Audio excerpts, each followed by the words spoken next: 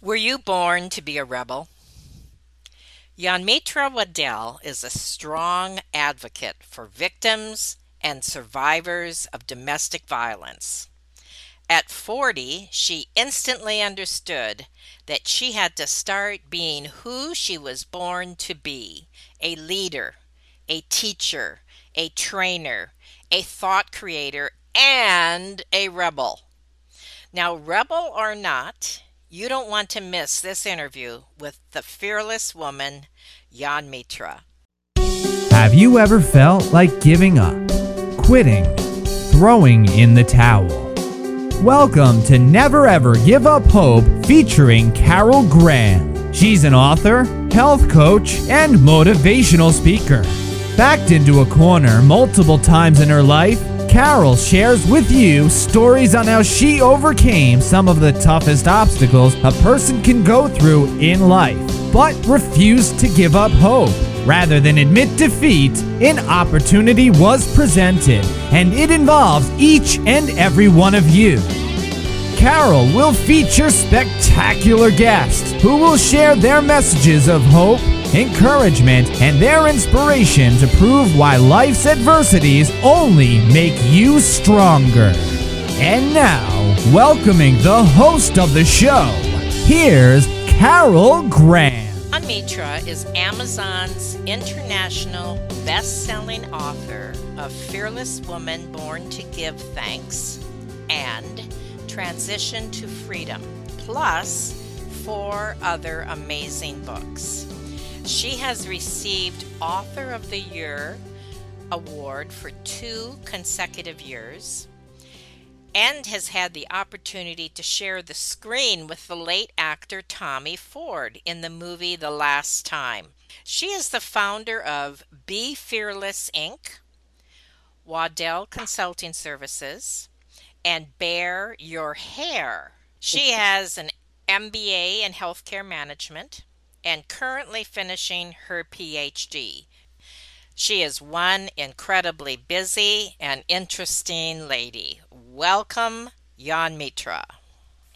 Hey, Miss Carol, how you doing? I'm doing well. And you are going to be singing some of your words, I understand. Yes, it's a habit to sing song words. Oh, I love it. I absolutely love it. Okay, now being fearless is what you're all about, and we're going to get into that in depth. But this began when you decided to share your story with the world. And I personally know myself and hundreds of other people who have been in that same place where they had to step out and a lot of courage to share the story, which they a lot of times have kept buried for many years. And this is what you did. You stepped out, you had the courage to do it, and now we're asking you if you would please share some of your story there, especially the early years, with us. We all define it differently. And so I'll share my definition with you guys as well. And so part of my background, like growing up, I grew up in an abusive home. And so for 13 years, I saw my mother being abused. And Miss Carol, I was one of those kids that I swore. I was like, I'm never, ever going to be in a situation. I'm never going Mm, to have anybody do this to me. If anybody lays a hand on me, I'm going to hit them back or I'm going to hurt them because I'm never going to be like my mother ever. And I was mad at her because I was like, how can you put your kids in a situation where we are mm-hmm, protecting mm-hmm. from our father? Like that's a hard thing to concept to grasp at 5. Like, why am I pulling on my daddy's leg so he doesn't stab my mother, or he doesn't? She had broken legs, she had black eyes, and she did the traditional things where you call the police, and then when they get there, you change your mind and you don't. And finally, I remember having this conversation at 13. I think right at 12, right before I turned 13. Like, if you don't leave, I'm going to run away and I'm going to take my little sister with me. And I had, back in the day, you remember I had my first typewriter at 6, and they used to come in a case, and Mm-hmm, my mm-hmm. typewriter was my prized possession. And I remember taking my typewriter and hiding it in the back of my closet so nobody would find it. And I packed clothes for me and my sister because I was dead serious about leaving. Like if she was not going to leave, I was going to leave, and I was going to take my little sister with me. And I don't know, I was a kid, so I'm not sure what the conversation was, but maybe a month later, my grandfather showed up in the middle of the night while my father was at work and, helped us pack. I didn't need any help packing because all of my things were already packed. I grabbed like a few toys. All of my things are already packed. Like, Ma, I'm ready. And so, we moved to the next city to live with my grandfather. And we're from a small town, so the next city is literally 20 minutes away. But it was a different world because it was the country and I lived in what they considered the city. So I went from, city living, cables and all the things to living in the country where he didn't believe in air conditioning. There was no cable. There was no, the highlight of your day was the mailman coming. And, you were 20 minutes from the closest anything. And so my life began to transition there. But I was definitely one of those people where I was a firm believer I was not going to live this life. Like there was no, how could women live this life? And I was not going to be the one who did that. And little did I know that, a few years later, I'd be married directly into that very thing. And why do you think you did that? Like in hindsight, do you think you were looking for somebody, which they often say girls of abusive fathers do? They look for what they knew to be their comfort zone, their reality. And, that's such a hard question because I'm not sure. I will say it wasn't what I was looking for because, and then let me preface this, by the time I met my ex-husband, I was 25. My father had completely changed his life. And so we all had a great relationship. I forgave him. It was a lot of work that you don't realize you have to do. And so I had a great relationship with my father by the time I was 25. And then I was introduced to this man who he is the sweetest, nicest, most articulate person, most well dressed, can sing. He has sung for President Clinton in Carnegie Hall. Like he has done all the things. And none of that was present at the time. And so the first time he hit me, I was in total shock. But then the apologizing that came out, like, I'm sorry, I was just really scared that you were gonna leave me. And in my mind, it didn't click. And he was like, I'm so sorry. And I was like, okay, but you have to promise me you're never going to do this again. And I told him, I was like, because I don't date men who abuse women. That's not what I do. And I had a Mm, 5-year-old daughter at the time. And I was like, I don't do this. He was like, I wouldn't expect you to. You're raising a daughter, it's not fair to her. And then we went on about our way. And my daughter, in all of her genius at 5, said, Mom, please don't marry him. He's not a nice man.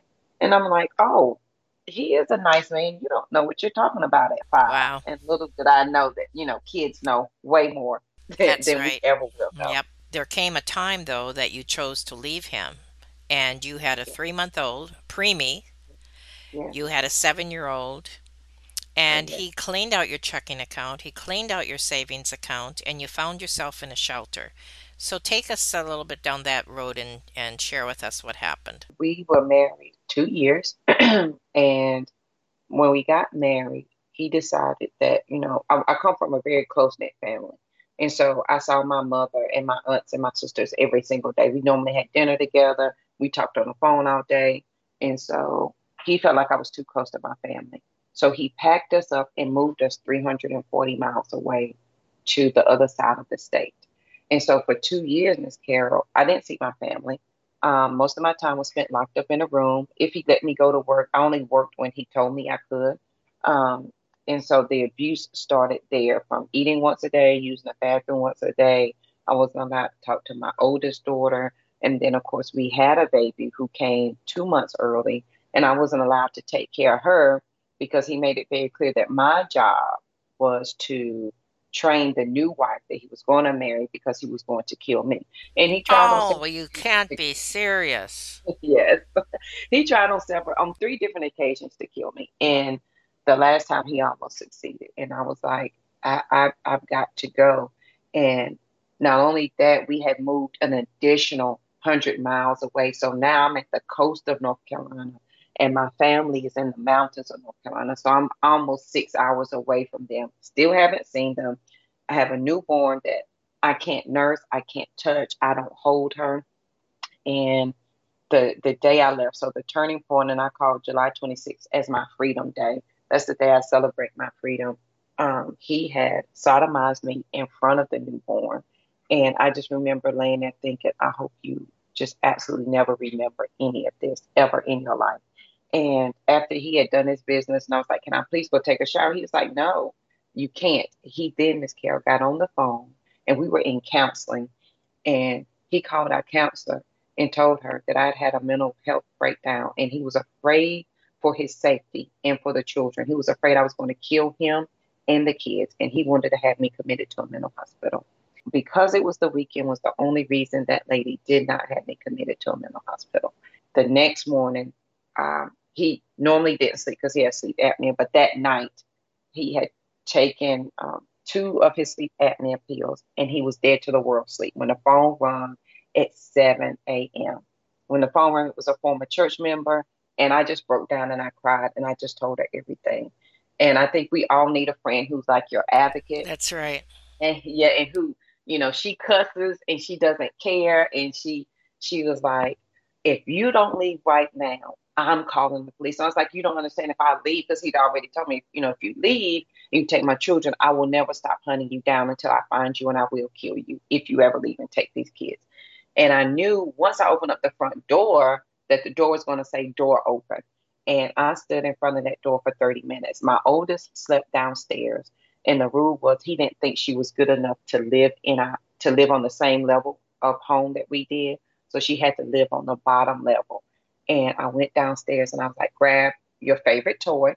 And I went upstairs and I got the baby. I changed out of my pajamas because I was going to leave in my pajamas. I put on a t-shirt and a pair of jeans, and went downstairs and I held that phone and I cried. I had a diaper bag that had three diapers, a bottle of milk, and a 7-year old, and a cordless phone in my hand. And I told my oldest, I was like, when I open this door, I want you to take off running. I don't care what you hear. You just keep running. Don't look back. Just keep running. And I opened up that door and we took off running across the front yard. With the cordless phone still in my hand, a baby in, car seat in my arm, and I literally threw the baby in the back seat. And I told my oldest to hold her, and I took off. And this, Carol, I took off in a car. It was a red Neon. It had it only had $3 worth of gas. The front wheel would fall off if you went over 50 miles an hour. It had no tag, no insurance, and no registration. I got maybe 2 miles down the road, and I got pulled over by the state trooper. And I was like, oh my God, how did he find me that fast? And so I get out the car hysterical and I tell the state trooper what's happened. And uh, I guess he believed me, because who can be that hysterical, Right. and make that up? Mm-hmm. And he was like, just go, just be careful. And that $3 worth of gas in that gas tank took me over 100 miles to the next city. And it was there that I didn't want to go to my friend's house because I knew he would know that would be the first place and the only people I knew to go to first. And so I found myself in a shelter with two kids. And it is a very humbling experience to say to another adult, can I have some underwear? Can I have a toothbrush? I don't have a comb. I don't have undergarments, because I literally left with the clothes on my back. I had nothing. And the next day, they let me stay. And the next day, I went to the bank because I was like, oh, I get unemployment. That'll be some money.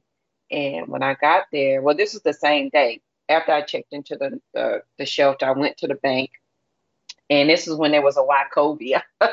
And I went to the bank and I said, I wanted to take some money out of my account. And they was like, oh, well, Miss Waddell, there's no money in your account. And I was like, what do you mean? And she was like, oh, well, Mr. Waddell closed your checking and your savings this morning. I was Oh my like, word. what? And so by this time, the friend that was with me, she called and he was like, I want you to tell young Mitra I miss her. I miss her and the girls, and I know they need some things, and I want to make sure that they're well taken care of. So they need to come home. How can I be well taken care of when you cleaned out our bank account? And he didn't work, so all the money was my money. Oh, So You're So yeah, laughing it was about that. yes, it was my job to work and take care of him because he was the pastor of the church, and so his job was just to be the pastor of the church. It wasn't his job to work. And so he took my money and I was just devastated. And it was, that began my journey from 2004. It's been 17 years now. And every day, and most people, when you first leave, your mindset is just chaos and crazy. And it took me a while. So I had a kid. And, giving birth to a child, I almost died. So I didn't see her for 2 weeks after I had her. And there was no connection. So I have a newborn, Miss Carol, that I have no motherly instinct for. So I have postpartum depression. I'm already depressed. I'm in a shelter. I got two kids. My family's 400 miles away, and I have no money. And I'm like, it doesn't get any worse than this. And my friend finally, she convinced me to say, you know what? You can't stay in the shelter. Come stay with me and my husband. I have an extra room. You and the girls can stay there. And if it had not been for her, I don't know how I would have taken care of myself because I could not touch that baby. And I had a 7-year-old that was dependent on me, and my days were spent in the bed. I spent the days in the bed crying. And if the baby would cry, I would cry. And luckily, she would wash my child, she would give her a bath, she would change her, she put her in daycare. She did all the things that I just could not mentally handle in that moment. And she was definitely a lifesaver for me. And it was in her house that I started to take those little bitty steps to do things differently. Along with all the abuse and everything else that you just described, which is horrendous, you also were dealing with guilt. You were also dealing with Yes. fear, and you were Yes. dealing with depression. So you were emotionally drained and compromised as much as you were in every other way. Yes. Now we're going to take a short break, and when we come back, just a 30-second break, because I know the audience is on the edge of their seat right now with what happened.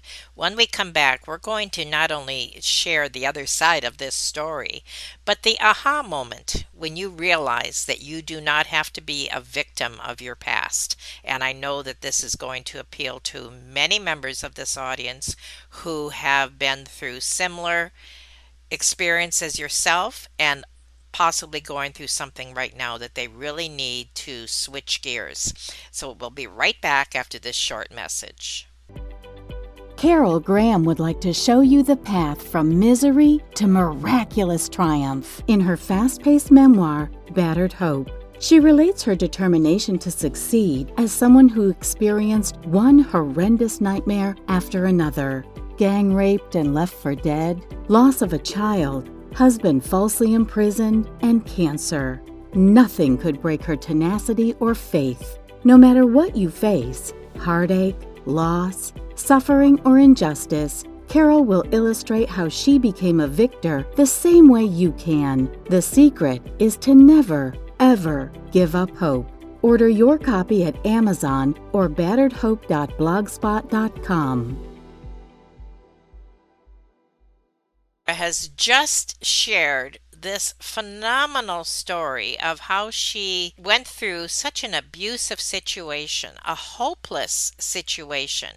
And yet here she is today, as I explained in the initial bio that we gave. She is a successful, bright, giving woman who has written books and has had many life experiences of not only making herself a better person, but of course helping others do the same thing. So let's pick up where we left off. Was there that aha moment when you realized that you needed to do some changing, or what happened there, and then proceed? I had two aha moments, of course, with the first day that July 26th when I first left. And then the second one came, well, I would say there was a couple. The second one came with a quote that I read that I wrote on the back of an envelope. And because I'm a nerd and I love the library, and that's one of the things that I couldn't do was read books and go to the library. Like, how can you take that? I would read 3 or 4 books a week. And I'm the type of nerd that I'll have to smell the pages. Like, I love the books. And so the first place I asked to go was to the library, and she took me there. And I have no idea what book this was, but I opened it up, and there was this quote by John Wooden that says, Don't let what you cannot do interfere with what you can do. I wrote that on the back of my envelope. I have no idea why. And I just knew it was in my purse.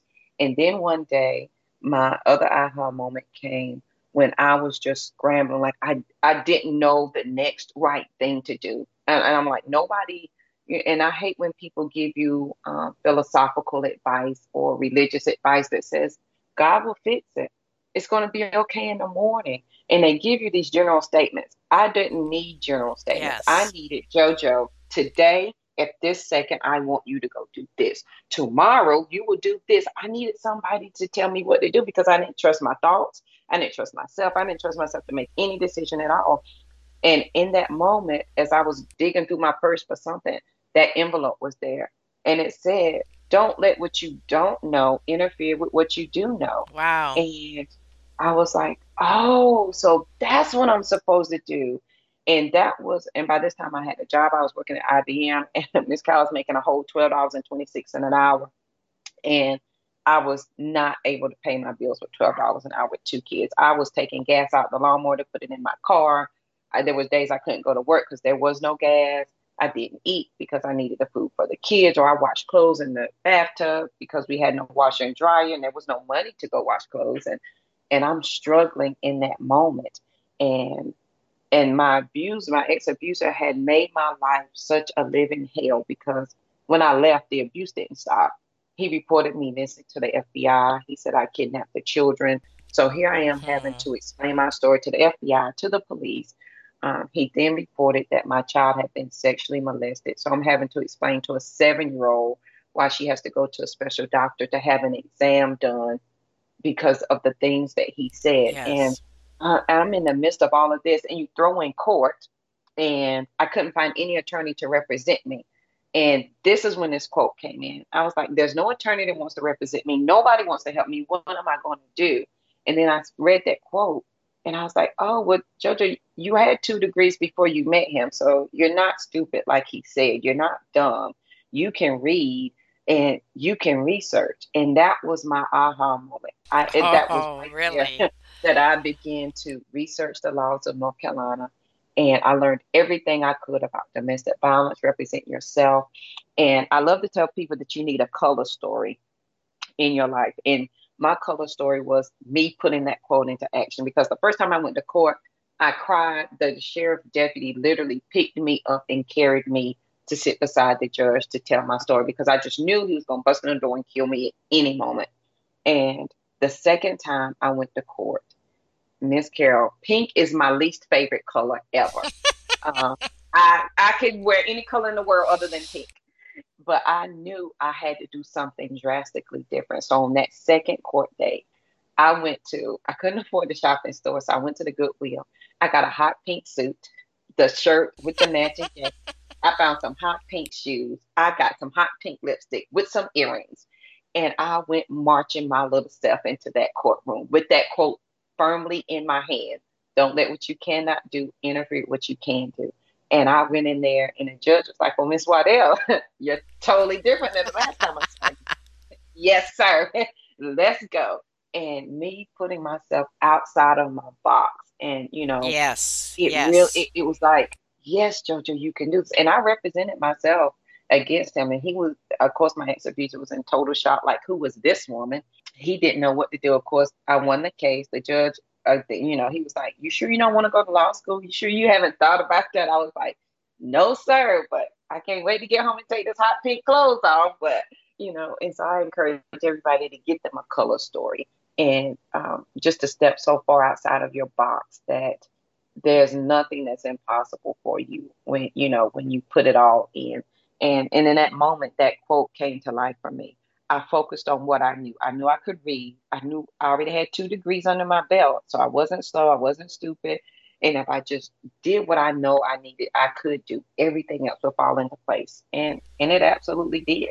So Let's just back up here for 1 second. So, did he find you? Because you said he was in court. So, did he find you, or did you have to yes, the court contact him? he found me. So the first time we went to court, he didn't know where I was. He didn't even show up for our very first court date. He didn't show up. The by the time my second court date came along, and I had now mind you, I've been to counseling, I've done everything that the counselors told me to. I different ways home. I made sure nobody was following me. I did all the things, and I woke up on the girls are 2 days apart. They're 7 years and 2 days apart, and I woke up on the oldest birthday. And she was like, Mommy, can I go ride my bicycle? And I'm so protective. Like, I never let them outside. There's just not a lot they can do. Mm-hmm. Mm-hmm. And I was like, it's your birthday.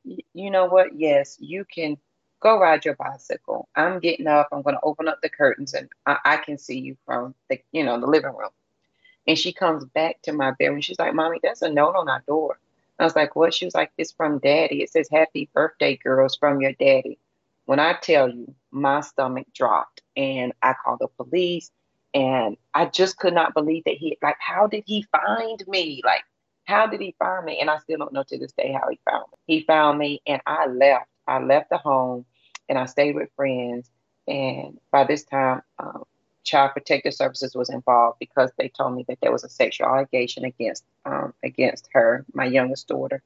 And she told me, she was like, it's against the law for me to tell you this, but I'm so afraid. She's like, your ex-husband told me all these things, and I don't believe him, but I think he's going to kill you if you stay in his home. And so I sent my girls to stay with my mother for like 2 weeks. And then I was like, you know what? I'm tired. I'm tired of running. I don't want to run anymore. And I went and picked up my kids and I came back home and I stayed in that house. And a month later, we went to court. And that's when I had on my hot pink clothes. And I just stopped running from that day forward because this is what I knew.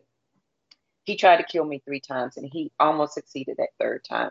If he wanted me dead, he had every opportunity to kill me. Why did you leave a note on the door? Why didn't you come in and kill me then? And that let me know he wasn't going to do that. He just wanted to, be the bully and push himself Right. around. And he Yes. wasn't going to Yes. follow through. And I was like, I'm done. I'm not running anymore. No. Wow, that was another aha moment. Now, there was a point, getting back to that aha moment, when you decided to start being who you were born to be. Explain that. I have a quote that I love, and it ain't mine. It's by Brené Brown.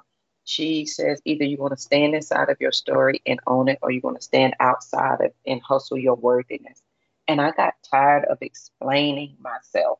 And a lot of people, in all of their helpfulness, they don't realize that you could be hurting someone that you're trying to help because they will say stuff, girl, it couldn't be me.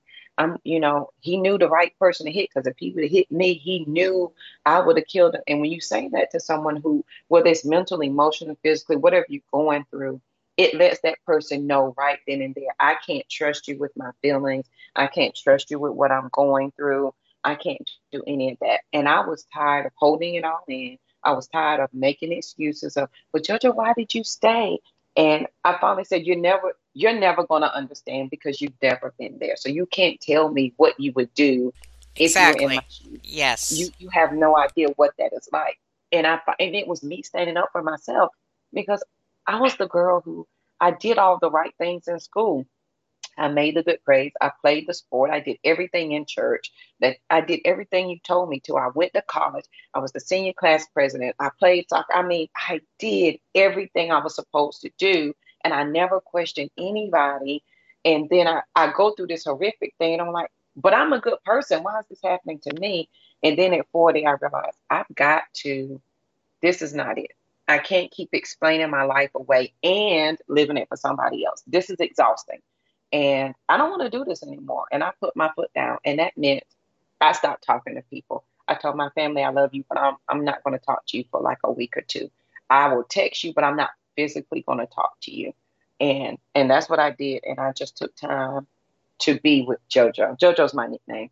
And I just took time to be with me, to see what I wanted because I was always checking and asking whatever, the job, what do you need me to do? The kids, what do you need me to do? My mother, my sister, I was always checking to see what they needed. And not once did I check to see what I wanted. I was exhausted by the end of the day. I was like I had nothing left to give. There was not an ounce left in me. And that's when I decided, you know what? I'm about to rewrite all of this story. I don't know what the end's going to look like, but I'm rewriting the story and it's going to start today. So obviously, this is what you're recommending to people to do as well. So now take us to the next step and share how we can stop apologizing for who we are perceived to be. And there had to be that another aha moment when you realized that you could help other people in this. Yeah. Share that, please. So the first time I knew that maybe my story could be something different, um, I was working at this hospital, and a lady came in and she said she was with an agency and they help people get off welfare and go back to work. And some of these young girls had been abused, blah blah blah. And when she leaves my office, because I was the hiring manager at that time, and when she leaves my office, I was sitting there thinking, wow, I remember that was me because I went through one of those programs. I had to go through one of those. I was on welfare. I had to go through the work, and I was like, why am I having to do this? I have 2 college degrees. Why am I having to go through this program? And I was embarrassed, but I also understood that, I had to go through that. And I was like, wow, maybe there's somebody like me in her program. And I promise you, Miss Carol, I got up and I took off running down the hallway. And I had to run through 2 floors to get to the front of the hospital to stop her before she got to the parking deck. And her name was Miss Catherine.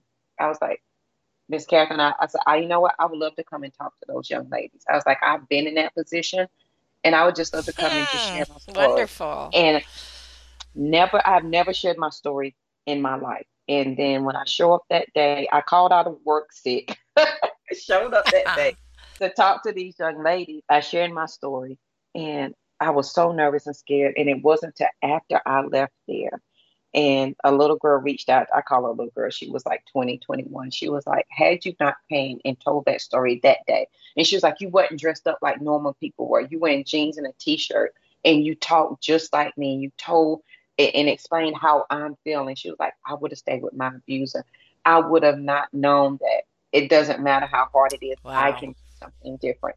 And that was when I cried all the way home. I was like, okay, so now I know that whether I like this or not, I've got to share this story. It happened for a reason, whether I want to say it did or it didn't. I'm in this position for a reason, and I've got to use my voice. Now To, let's fast forward to what you're doing now as an advocate for victims, of course, but also your books and your speaking engagements and everything. What do you have that you are contributing that people can tap into to change their lives and their mindsets?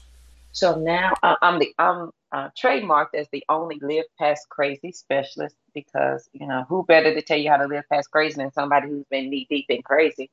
And so I talk to and then I tell people that your crazy doesn't have to look like my crazy. Like you don't have to have all the drama that I have. Of Your course, of crazy could course. be, you just have the kids and you have the husband and the job and you just have all the things. And how do you even start? Like what is when you're between a rock and a hard place and you can't drop anything? Like you can't stop moving forward because everything will drop, and you can't stop because everything will drop. What do you do on that day? Like when it's so crazy, you just don't know what to do. And so I have 5 keys to live past crazy. And number one is to be quiet, because we are always going and you're always figuring it out and having an answer for everybody but you. And so number one is to be quiet, lock yourself in a bathroom. That's my favorite place to be. Lock yourself in a bathroom and you stay there and just be quiet. No phone, no book, no nothing, and allow you to talk to you and to reintroduce yourself to yourself. And you Hmm. just be quiet. And in that being quiet space, you will find that there's somebody there that's been talking to you for a very long time. You just didn't trust it because you made bad decisions or you've been in a haste to make decisions. But if you just allow that person, and I'm a firm believer that, I call it your knower. It has always been calling your attention, but or every day, and people say, well, Jojo, I'm not you. I can't do this. This is hard. And they said, I'm not powerful. I like to tell people, this is how powerful you are. You are so powerful that every morning you get up, you tell God, I refuse to believe that you have anything good in my life. You override the God that's inside of you to focus only on the negative. You do that purposefully every day. Every day you use your power to say, I can't do this. I'm not smart. I'm not good looking. I'm fat. You use all of your power to give everything negative power in your life. You use that every day. So just imagine if you just took some of that power and redirected it to the Right. positive, to the negative. Because you're always arguing for your limitations. Every day you argue for your limitations. Like I can't do that. And you try to convince other people. And that's how powerful you are. And so between the books and the speaking, we talk about how to live past crazy, the new rules to the new you. We talk about team abundance, and we talk about how you're with women. I host a retreat called Sister Rise, and Rise stands for Revitalizing Individual Sacred Energy. How do you recognize that your energy is yours? Like everything that makes you Miss Carol, everything that makes JoJo, how beautiful that is, and how protective you got to be over that. And when you're protective over that, and you learn to receive well for yourself, then you can give more. People say, "Oh, I'm a giver. I just want to give and help." And I think we got it backwards. We need to receive more before I can give. I can't tell you if I'm giving to you, I can't show you how to receive from me if I've never learned to receive for myself. And so, receiving for yourself looks like resting. It looks like learning the 5 keys to live past crazy. It looks like the first step is changing your mindset and believing it above any and everything else. Receive that first. And then when you're ready to give, you have an abundance, you have an overflow of giving. And then you're never without the energy to give to those around you. Now, is your book or one of your books your memoir as well, or are these all self-help books? So the first 2 books are completely about my life. So Fearless Woman, Born to Give Thanks and Transition of Freedom is everything about my life. So when I wrote book 1, Miss Carol, everybody's like, "Oh, JoJo, you have such great imagination." That's how I won Author of the Year. They was like, "How did you come up with these characters in this story?" I said, "I did. That's my life. I Yeah. didn't." They was like, "Oh, what?" And so when Transition of Freedom, which is my transition, into freedom Okay. of Okay. myself, um, came out, that's when I won Author of the Year, for autobiography. They was like, oh, and then because people truly didn't believe me, that's when I put actual court documents in there, Oh my handwritten goodness, that's letters a from good my idea. ex-abuser. Yes. Yeah.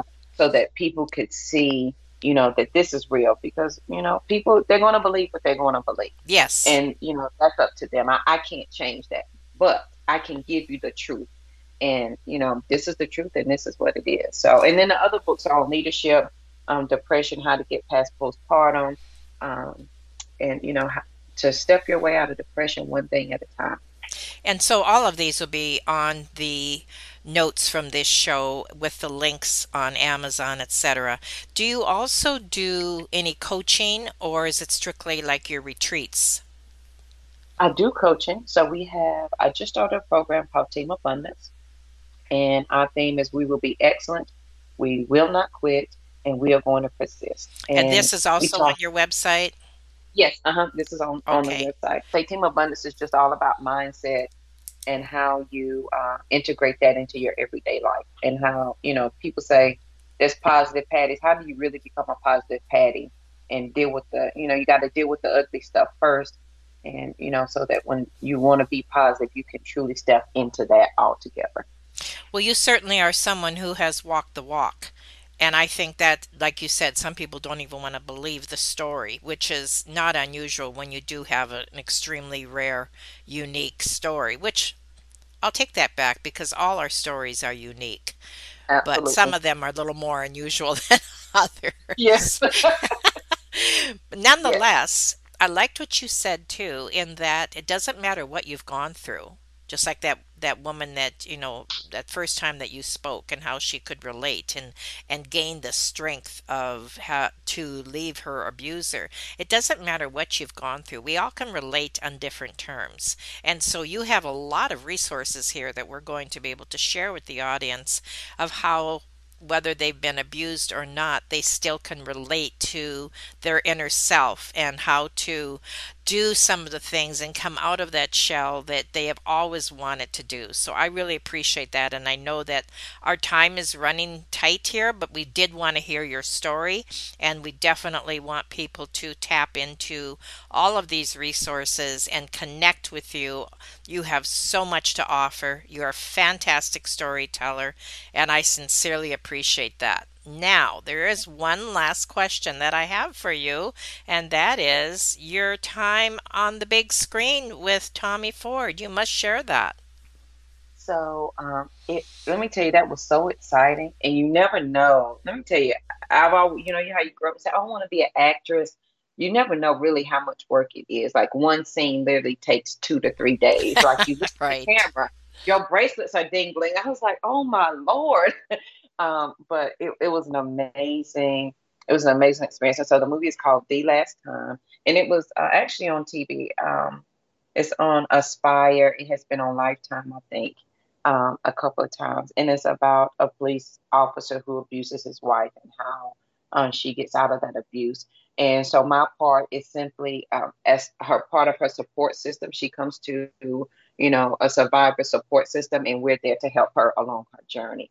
And it was just amazing to see, to be in a room with people who do this for a living, and you're thinking like, I'm just a girl from North Carolina. Like, who am I to be in the same space as these giant people? And it was just an amazing experience. And that was the last movie that he did before he passed away. And so, just that you had opportunity to work with somebody, it was just great. And I appreciate every moment of it. Well, that just kind of came full circle for you, didn't it? Yes. Well, thank you so much, Jan Mitra, for being on Never Ever Give Up Hope. You certainly should be the poster child, the poster girl for the show, because, because no matter what abuse you were taking, you never gave up, and now you are using your past to help someone else with their future. And that's what this show is all about. Standing and understanding what you had gone through so you can help someone else. And I really appreciate that. And I thank you so much for being on Never Ever Give Up Hope. Thank you, Miss Carol. I appreciate it. I had a great time. You had some great questions. So thank you so very much. I enjoyed it. Thank you for listening to Never Ever Give Up Hope, featuring Carol Graham. Did you know that most people succeed because they are determined to? Quitting was never an option. Carol loves your comments and will respond to each one. So please subscribe and review this podcast. A rating of 5 stars would be outstanding and appreciated. Remember, if you are still here, there is always hope.